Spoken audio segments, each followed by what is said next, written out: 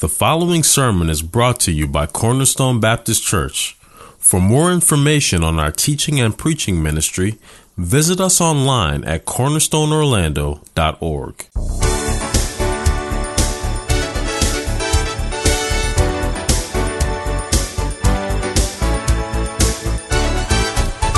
The title of our sermon this evening, Before the Throne of God, Revelation chapter 4, verses 1 through 11, our text. We'll look at verses 1 and 2 specifically this evening. So now we get into the apocalyptic section of the book, Revelation chapter 4.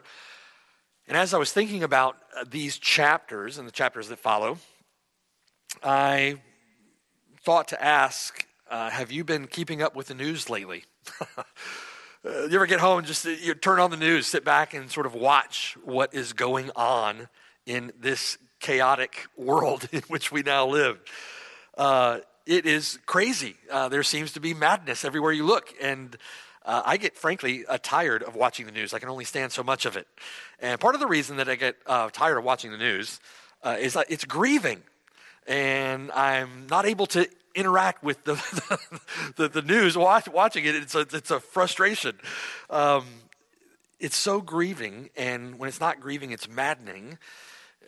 We often, in our sort of purview or perspective on the world, appear to see chaos and madness. I shouldn't be astonished by it, but I am. It is astonishing. And you add to that madness, that chaos, which we see all around us, displayed all around us, you add to that the weight of your own sin, the weight of your own difficulties and your battle against sin and your struggle to live for the Lord and pursue righteousness. With Paul, we say, "Oh, wretched man that I am," from Romans chapter 7. We just looked at that text. And we realize, don't we, that I am a person of unclean lips, and I dwell in the midst of a people of unclean lips. You add to that the outright hostility and the increasing hostility of people against everything that we treasure, everything that we value, that we hold dear. And much of that hostility actually coming from within the professing church, and how discouraging that is. And everywhere you look, it would appear as though the wicked prosper. Right? Everywhere you look, it appears as though the wicked are having a heyday, wreaking havoc on the planet. It appears everywhere you look as though the beast were winning. And oftentimes, as Christians, when we look at our circumstances and we look at the world, that's what it appears like to us. And what comes to mind when I think along those lines, or when I think that it appears that way, is Psalm 73, where the psalmist says, and he's bewailing what he sees happening in Israel. Their strength, the strength of the wicked, appears firm. They're not in trouble as we are. They're not plagued as we are. Pride serves as their necklace. Violence covers them like a garment. Their eyes bulge with abundance.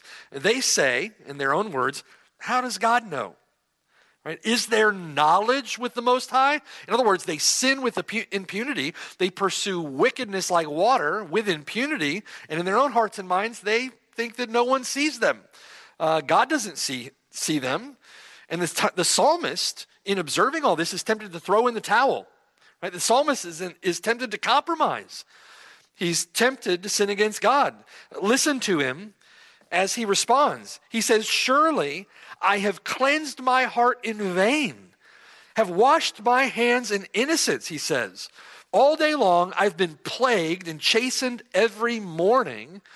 And he said, "My feet would have stumbled.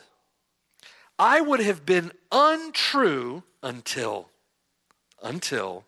I went into the sanctuary of God, and then I understood their end." When he goes into the sanctuary of God, then he understands the fate, if you will, of the wicked, the destiny of the wicked. Well, as you think about that, and you think about the purview or the perspective of the psalmist going into the sanctuary of God and understanding the end of the wicked, and make the connection now with the book of Revelation. The book of the Revelation is written, if you will, to take us by the hand into the sanctuary of God. With the psalmist, we're taken into the sanctuary of God, where we, in the midst of this madness, In the midst of this world in which we live, in the midst of suffering and adversity and difficulty, in the midst of our time of tribulation, in the midst of persecution, as we seek to be witnesses for the Lord Jesus Christ, lights shining in a dark place, all those who desire to serve him will suffer persecution. And as we, with the psalmist, take a look at the madness that surrounds us, take a look at the wicked as they seem to prosper in this world, what is the book of Revelation intended to do? The Lord, through this revelation to us, it's a revelation of Jesus Christ. He is both the agent and the object of revelation. The Lord takes us by the hand and he walks us into the sanctuary of God, where there we can put a right perspective on the whole thing, right? Where there we see things as they truly are. It's there in the sanctuary of God that we see the glory of the righteous, the glory of the Lord Jesus Christ. We see God enthroned in majesty, and we see the end of the wicked. Everything that is happening around us is happening within the plans and purposes of our sovereign God who rules and reigns.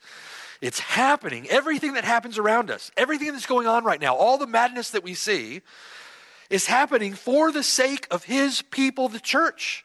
It's not happening despite his church or aside from his church. It's ultimately happening for the sake of his people, the church, and ultimately for the glory of his Son, our Lord Jesus Christ. How do we make sense of it all? Right? How do we gain a right perspective? How are we to view it? Through what lens are we to see it? The revelation of Jesus Christ gives us the filter, gives us the lens through which we should see all of the madness around us. He allows us to see it so that with the psalmist, our feet would not be made to stumble. Do you see? Revelation is that kind of book to the church. It's that kind of letter to the church. The intention of the letter is so that our feet in our generation, at our time, in our period of tribulation, so that our feet would not be made to stumble. Now, we can study the history of civilization, and that's good. We should study the history of civilization. Those who do not study history are bound to repeat it. We can concern ourselves with what's going on in the world today, and we should. It's good for us to see that. We should watch the news now and then. But sometimes we can come away with a sense, watching the news or studying history or looking at our circumstances, we can come away with a sense that we play a very small part in a very large production. That we play a very small part in a large production that frankly, in which we are little more than hapless and helpless observers of all the madness. But the concern and focal point of all that is going on in the world, even now, certainly all that was going on in the world in the first century when this letter was written, all that has gone on through the history of the church in the church age, all that is going on in our world today, the focal point of all of that is the church. God's people, the church is at the center of it all. The church is the epicenter of God's work on the planet. We're not merely bystanders. We're not hapless and helpless observers. We're at the very center of the action. At the very center of God's focus, God's intentions, as he is sovereignly dictating the circumstances of history. All of history is a love story about a hero coming to save his bride. That's history, right? Kill the dragon, get the girl. That's the story, if you will, of the Bible. So the church, the bride, is the concern of the Lord, the bridegroom. The church is the concern of the Lord as he walks in the midst of the lampstands. The church is the concern of the Lord as he cares for us in the midst of all the madness. And he cares for us that we would persevere in faithfulness to the end as lights in a dark place, that we might be with him where he is. That's his purpose. That's his intention. And what is the book of the Revelation intended to do for us? It's intended to help us persevere. It's for the church militant in her tribulation to help her persevere. He who has an ear, let him hear what the Spirit says to the churches. This is to be an encouragement to us, brothers and sisters.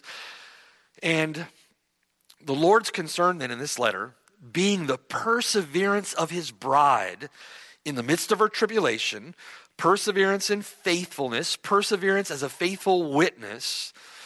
The Lord's concern then is persecution from without, error and threat from a dangerous insurgency from within, enemies to the left of her, devils to the right, And here we are stuck in the middle, right? So the Lord sets his attention then to what we need to know in order to help us. The Lord gives us what we need, and he gives us what we need right here in Revelation 4 and 5.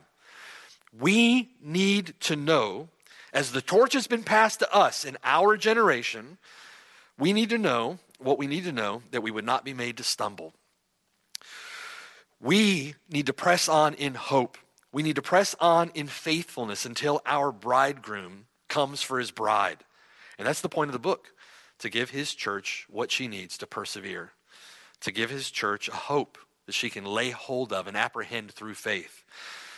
And what does he do? What does he do to keep us from discouragement? What does he do to keep us from despair? To keep us looking at our present and often very difficult circumstances with the right perspective. The Lord takes us by the hand and he takes us into the sanctuary of God. It's there that we see the glory of the Lord. It's there that we see the utter end of the wicked. So then, as the Lord completes his direct address to the churches, as the Lord wraps up those 7 letters to those 7 churches, and now he completes his direct address to those churches, which, brothers and sisters, we have to remember is an address to all the churches. Those are representative churches in a representative area, but those letters meant for us today even. As the Lord completes those direct addresses, where do we see him? Where do we see him? We see him enthroned. Enthroned. What is the vision that we need to encourage us to lay hold on that glory, that end, that age, if you will? What do we need to see? We need to see the Lord enthroned. When stuff seems like it's burning down around us here, when things seem like they're devolving into madness and devolving into chaos, what do we need? We need a vision of the Lord Jesus Christ sitting on the throne, enthroned in glory. God the Father, sovereign over history. That's what we need to see. Chapter 3, verse 21. Where do we see the Lord? We see him enthroned. To him who overcomes, I will grant to sit with me on my throne, as I also overcame and sat down with my Father on his throne. The Lord Jesus Christ has overcome. And he now calls his church, his bride, to overcome as she follows him. So what does it mean then to overcome? Overcome what? What is he referring to? We are, in our generation, in our time of tribulation, we are to overcome the temptation to compromise. We are to persevere in the faith to the end under suffering. That's what it means to overcome. To persevere in the faith to the end under suffering. So what does that mean? Well, in connection with the Lord's address to the 7 churches, we must persevere in steadfast love, unlike Ephesus, who lost her first love. Brothers and sisters, we must persevere in steadfast love for the Lord Jesus Christ. We need to be faithful, faithful even unto death, like Smyrna. We're to remain vigilant against error, lest we end up like Pergamos. We have to keep the Jezebels out of the church, unlike Thyatira. We must maintain a living and working and thriving and healthy and watching faith, unlike dead Sardis. We need to follow the Lord's example of faithfulness under suffering, like Philadelphia did. We need to cling to the source of our strength and our godliness, unlike complacent, comfortable Laodicea. Right? Their reproofs are our reproofs. Their instruction is our instruction. Their encouragements are our encouragements. And while we press on in perseverance, facing those difficulties, facing those trials, facing similar circumstances, while we press on in perseverance, who do we look to for help in our time of need? Who do we look to? The answer to that question is obvious, isn't it? Who can we look to as one who has gone before us and persevered through suffering to the end, to his glory? Someone who has overcome great suffering himself. The answer is obvious. It's Jesus Christ. We look to Jesus Christ, our Lord, who has overcome, and having overcome has now been enthroned. We look to the one who has now received the kingdom, who now reigns from heaven. Chapter 1, verse 5, flip the page back to the left. Chapter 1, verse 5, the one who is ruler over the kings of the earth. not one who shall be eventually. He's the one who is ruler over the kings of the earth. He reigns now over a kingdom in which we ourselves now participate.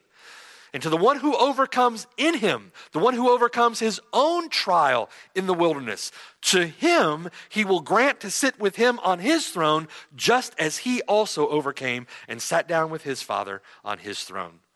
It's a glorious promise, isn't it? The Lord Jesus Christ now enthroned in glory. So in all of our trouble, in all of our difficulty, in our adversity, in our suffering, where do we look? Where do we look? Will my perspective be tuned correctly by watching the nightly news? No. Do I look to the Supreme Court for hope that this mess is going to be cleaned up?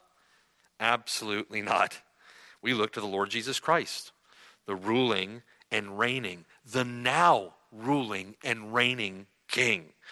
And we know that just as he received the kingdom at the end of his perseverance, we're going to look at that in Daniel chapter 7 next week. We know that just as he received the kingdom at the end of his perseverance, we also, united to him in faith, will inherit with them at the end of our perseverance, at the end of our suffering. And our future experience of that eschatological reality has already been assured to us. Chapter 1, verse 6. Does chapter 1, verse 6 say he shall make us kings and priests to our God? No. He has made us kings and priests to our God. We rule and reign even now with him.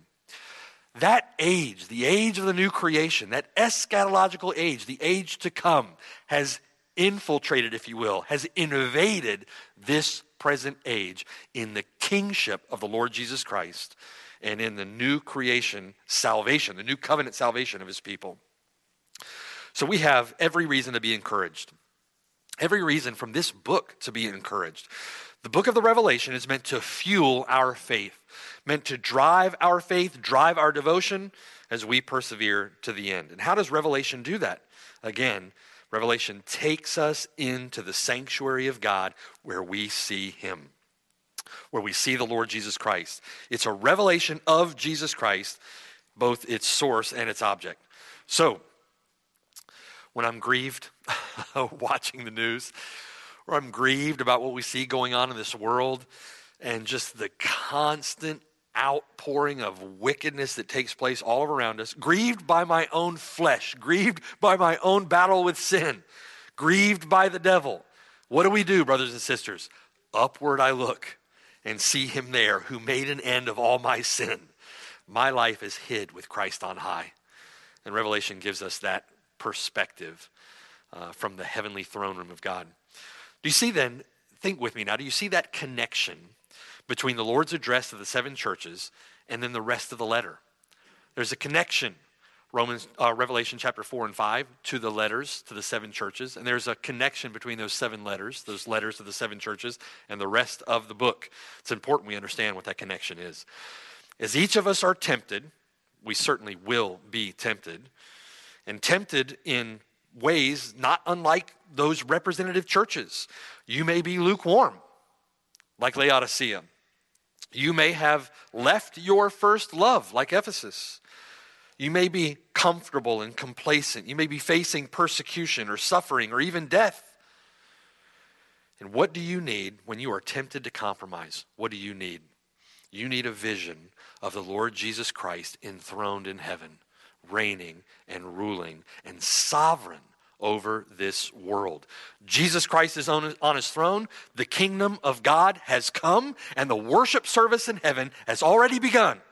It's high time you wake up. The day is half spent, and our salvation is nearer than when we first believed.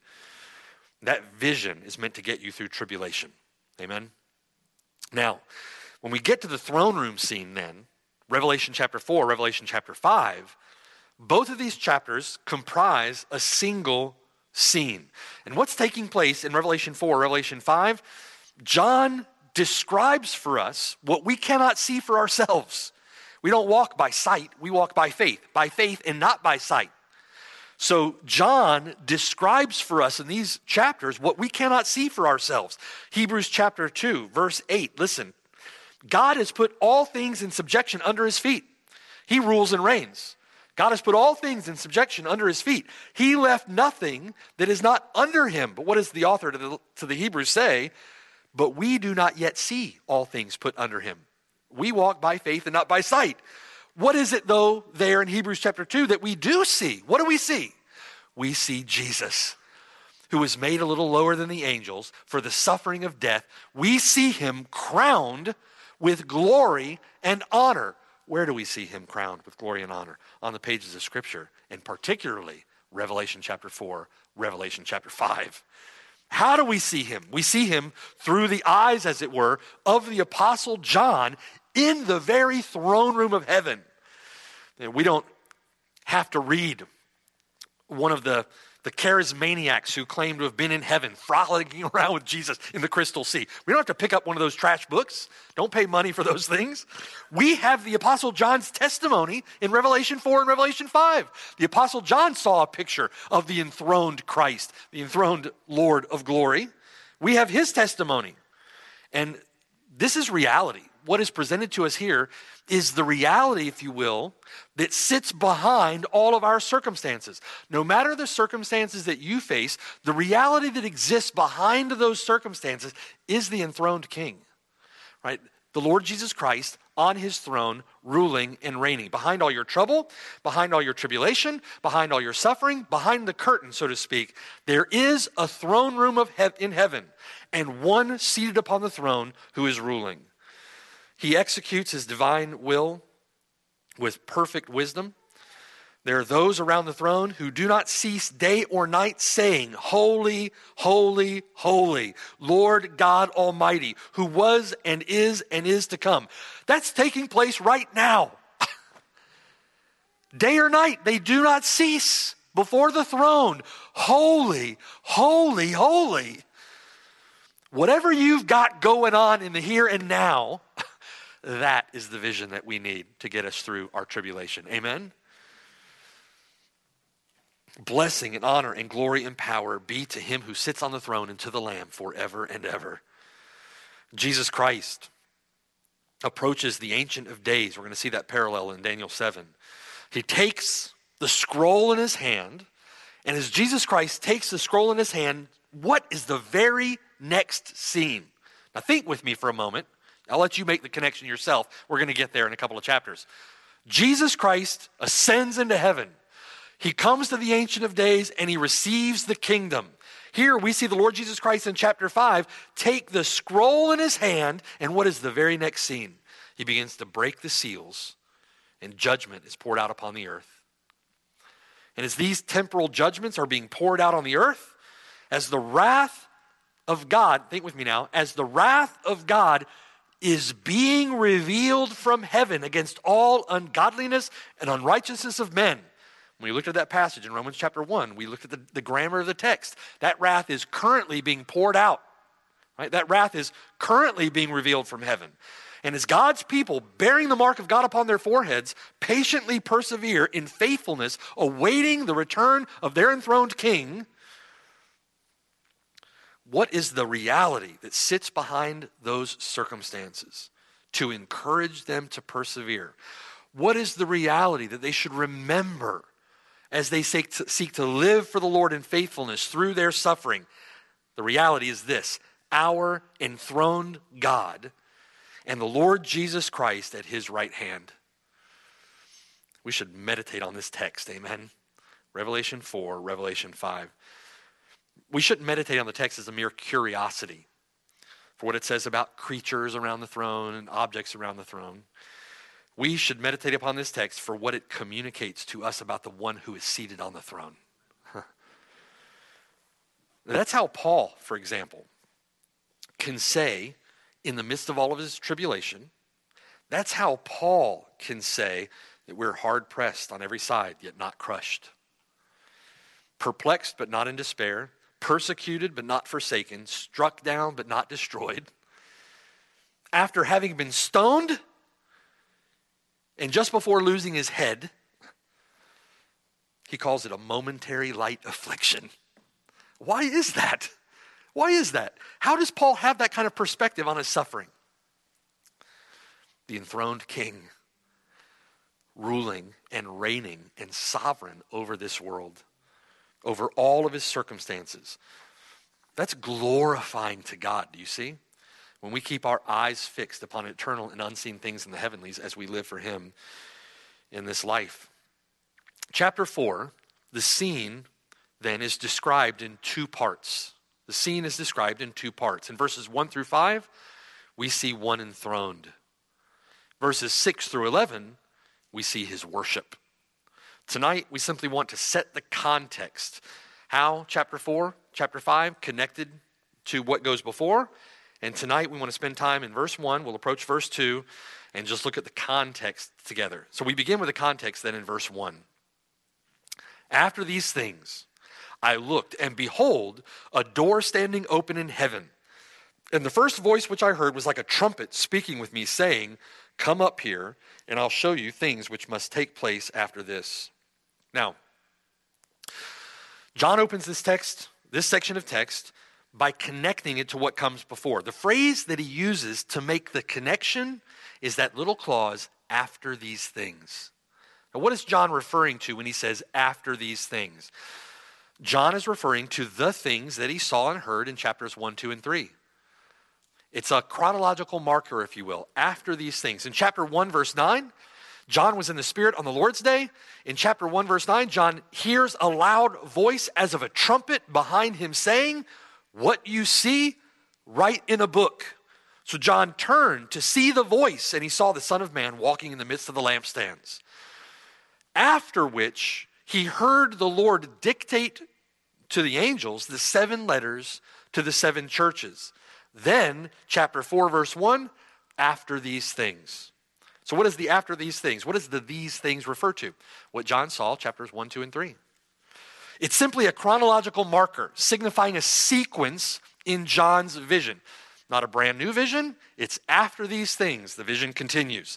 Now, if you grew up like I did, and all you ever heard as you were growing up was the premillennial, if you understand these terms, premillennial, dispensational, Tim LaHaye left behind version of these things, then after these things refers to the church age. There's letters to the 7 churches, speaking of the whole church age, and then come up here is a reference to the rapture. Now, for guys who pride themselves on their literalism, as dispensationalists often do, that is quite a stretch. That is quite the stretch. Notice the emphasis here on John's seeing and hearing. We're going to see this again when we look at the Old Testament foundation for this passage again in Daniel chapter 7. Seeing and hearing. In apocalyptic literature, there's an emphasis on seeing and hearing. What is seen is quite often meant as symbolic or pointing to some reality. But after these things is merely a sequential marker. It's not intending to point to something. After these things is a sequential marker for John in the course of the vision.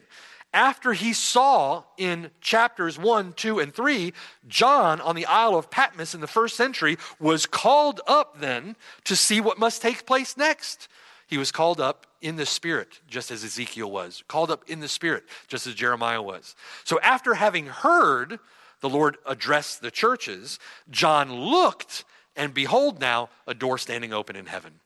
So John, the church, are those letters not originally intended in that sense to be pointing to the whole church age, though the letters themselves, the addresses themselves are representative letters meant for all the churches, not referring exclusively to the church age, and come up here does not mean that the whole church was raptured. Simply a chronological marker. Turn with me to Ezekiel chapter 1, and I want you to see the connection here between verse 1 and Ezekiel 1.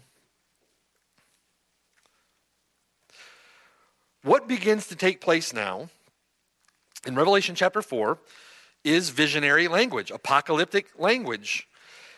And we see the same apocalyptic language in Ezekiel, in the other prophets as well. Where does that language come from? Look at Ezekiel chapter 1. Look there beginning at verse 1. Verse 1. Now it came to pass in the 30th year, in the 4th month, in the 5th day of the month, as I, Ezekiel, was among the captives by the river Chebar, that the heavens were opened, and I saw visions of God. Does that sound familiar? The door opened in heaven in Revelation chapter 4. He saw the heavens were opened, and I saw visions of God. Ezekiel given a vision of the heavenly throne room, just like the Apostle John in Revelation 4. Verse 2, on the 5th day of the month, which was the 5th year of King Jehoiachin's captivity, the word of the Lord came expressly to Ezekiel the priest, the son of Buzi, in the land of the Chaldeans, by the river Chebar. And the hand of the Lord was upon him there. Now John, on the Isle of Patmos, is having a prophetic, apocalyptic vision like that of Ezekiel. The comparison to Ezekiel doesn't stop there. In Revelation chapter 10, John is going to receive a little book in which he is instructed to eat.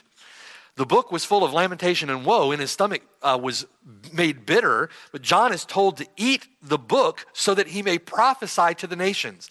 Same thing happens to Ezekiel, right? Sounds like Ezekiel. Ezekiel in chapter 3, Ezekiel is told to eat the scroll that he may speak to the house of Israel. What do we see here? This is an apocalyptic prophetic revelation. Apocalyptic prophetic revelation given to Ezekiel here in Ezekiel chapter 1, given to John in Revelation chapter 4. Look at verse 4. Ezekiel says, verse 4, then, or after these things, it's a chronological marker, then I looked and behold, same language that we see in Revelation 4. A whirlwind was coming out of the north, a great cloud with raging fire engulfing itself, and brightness was all around it, and radiating out of its midst like the color of amber out of the midst of the fire. And from within it came the likeness of 4 living creatures. You see similarities here, don't you? And this was their appearance. They had the likeness of a man. Each one had 4 faces. Each one had 4 wings. All sounds familiar. Tremendous and, frankly, unavoidable connections between what Ezekiel sees and what John sees, and what Ezekiel sees and what Daniel sees and what Isaiah sees. We're going to look at these texts beginning next week. So what's happening in Revelation 4 then? John is serving a prophetic function, being given an apocalyptic vision intended for revelation to God's people. John is serving a prophetic function. Turn back to Revelation 4 with me. Revelation 4. In verse 1, the Apostle John now receiving a prophetic, apocalyptic vision. After these things, verse 1, I looked and behold a door standing open in heaven. What does that sound like? Ezekiel chapter 1, right? Like Ezekiel, John now peering through an opening in heaven, into heaven. And as he looked, verse 1, literally the voice, the first which I heard was like a trumpet speaking with me. The voice, the first which I heard. In other words, the voice that I heard back in Revelation chapter 1, verse 10. If you flip back to Revelation chapter 1 and look at verse 10, John hears a voice as of a trumpet saying, I am the Alpha and the Omega. Who was the voice? The Lord Jesus Christ. That voice back in Revelation chapter 4 saying, come up here and I will show you things which must take place after this. There's even an allusion here to the apocalyptic vision of Nebuchadnezzar in Daniel chapter 2. It's also a text we'll look at, where Daniel chapter 2 describes the visions of his head while on his bed. He describes them as what must come to pass after this.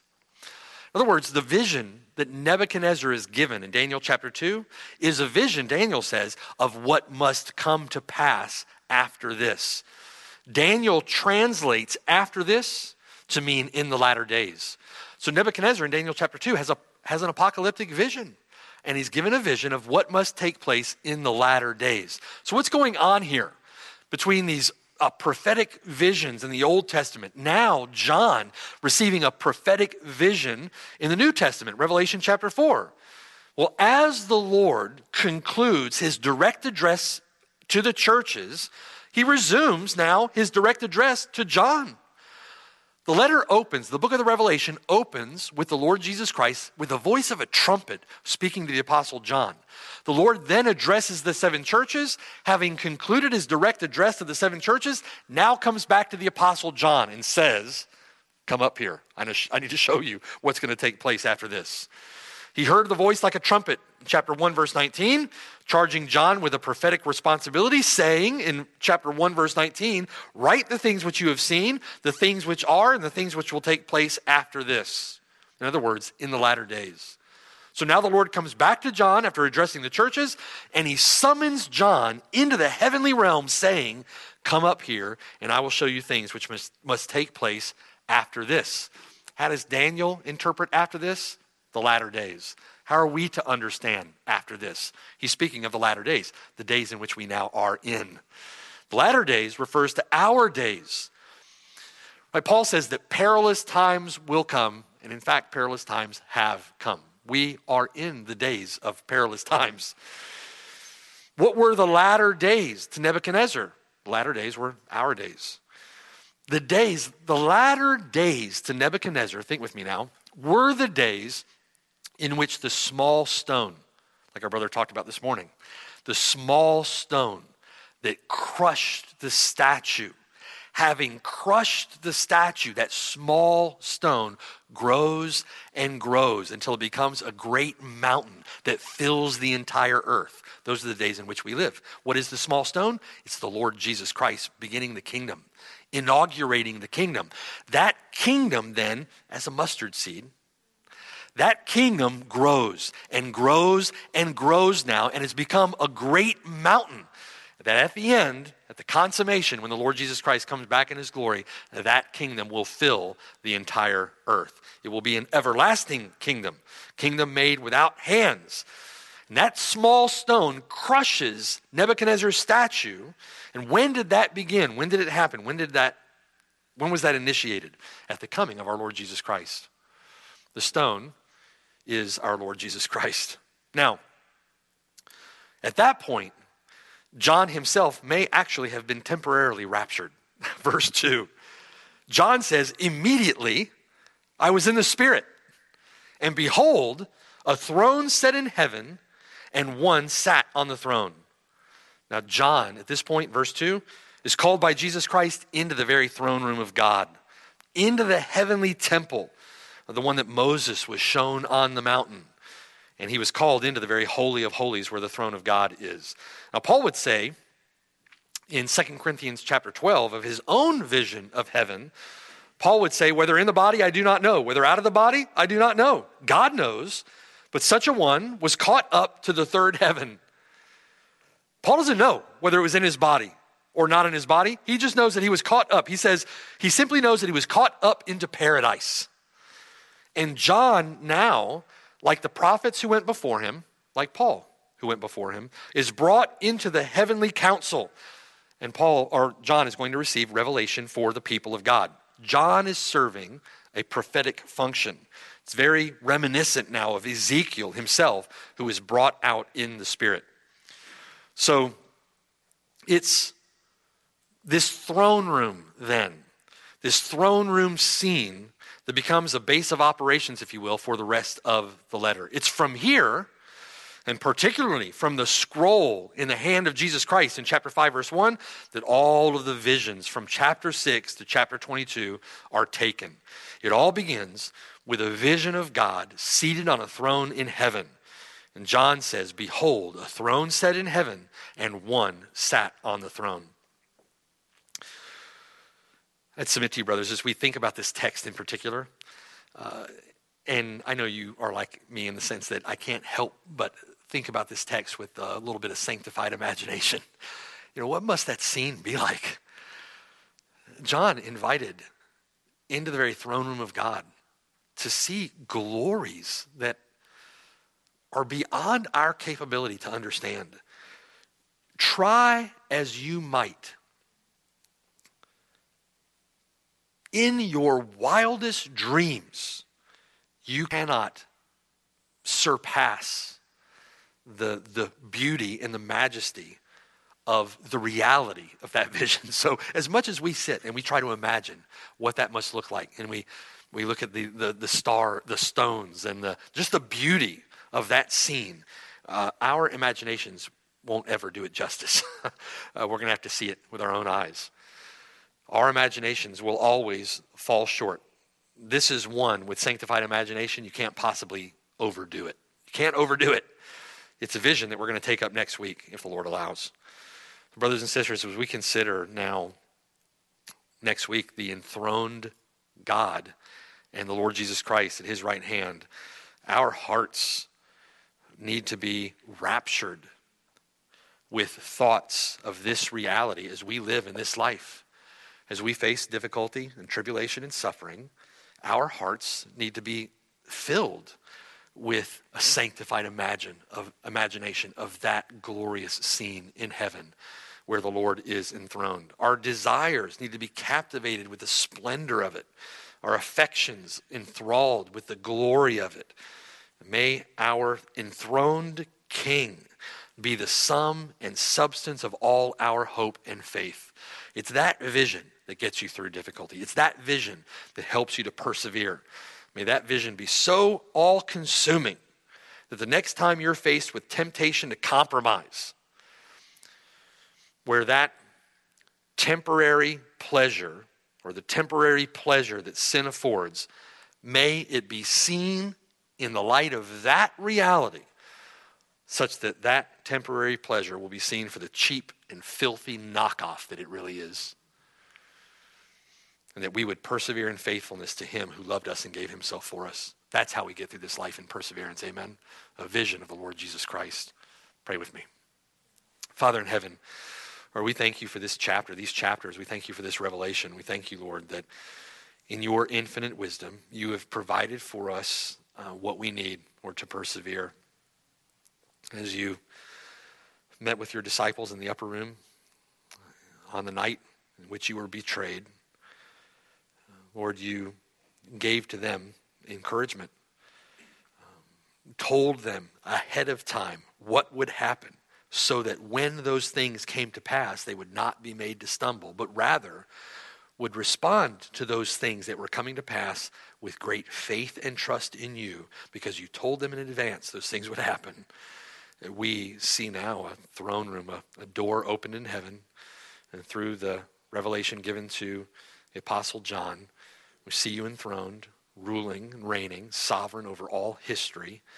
And we rejoice, Lord, that you, the one who has loved us, the one who has promised to work all things together for our good, you are the one in control of all our circumstances. And Lord, we know that these things are to be embraced through faith. We walk not by sight, we walk by faith. But Lord, embracing them in faith, we embrace them that our feet may not be made to stumble. We trust in you, and we pray, Lord, that by your Spirit, you would cause us to apprehend these sights in faith, that we might live for you without compromise, faithful, persevering to the end for your glory. Thank you for this time together tonight in your word. In Jesus' name, amen.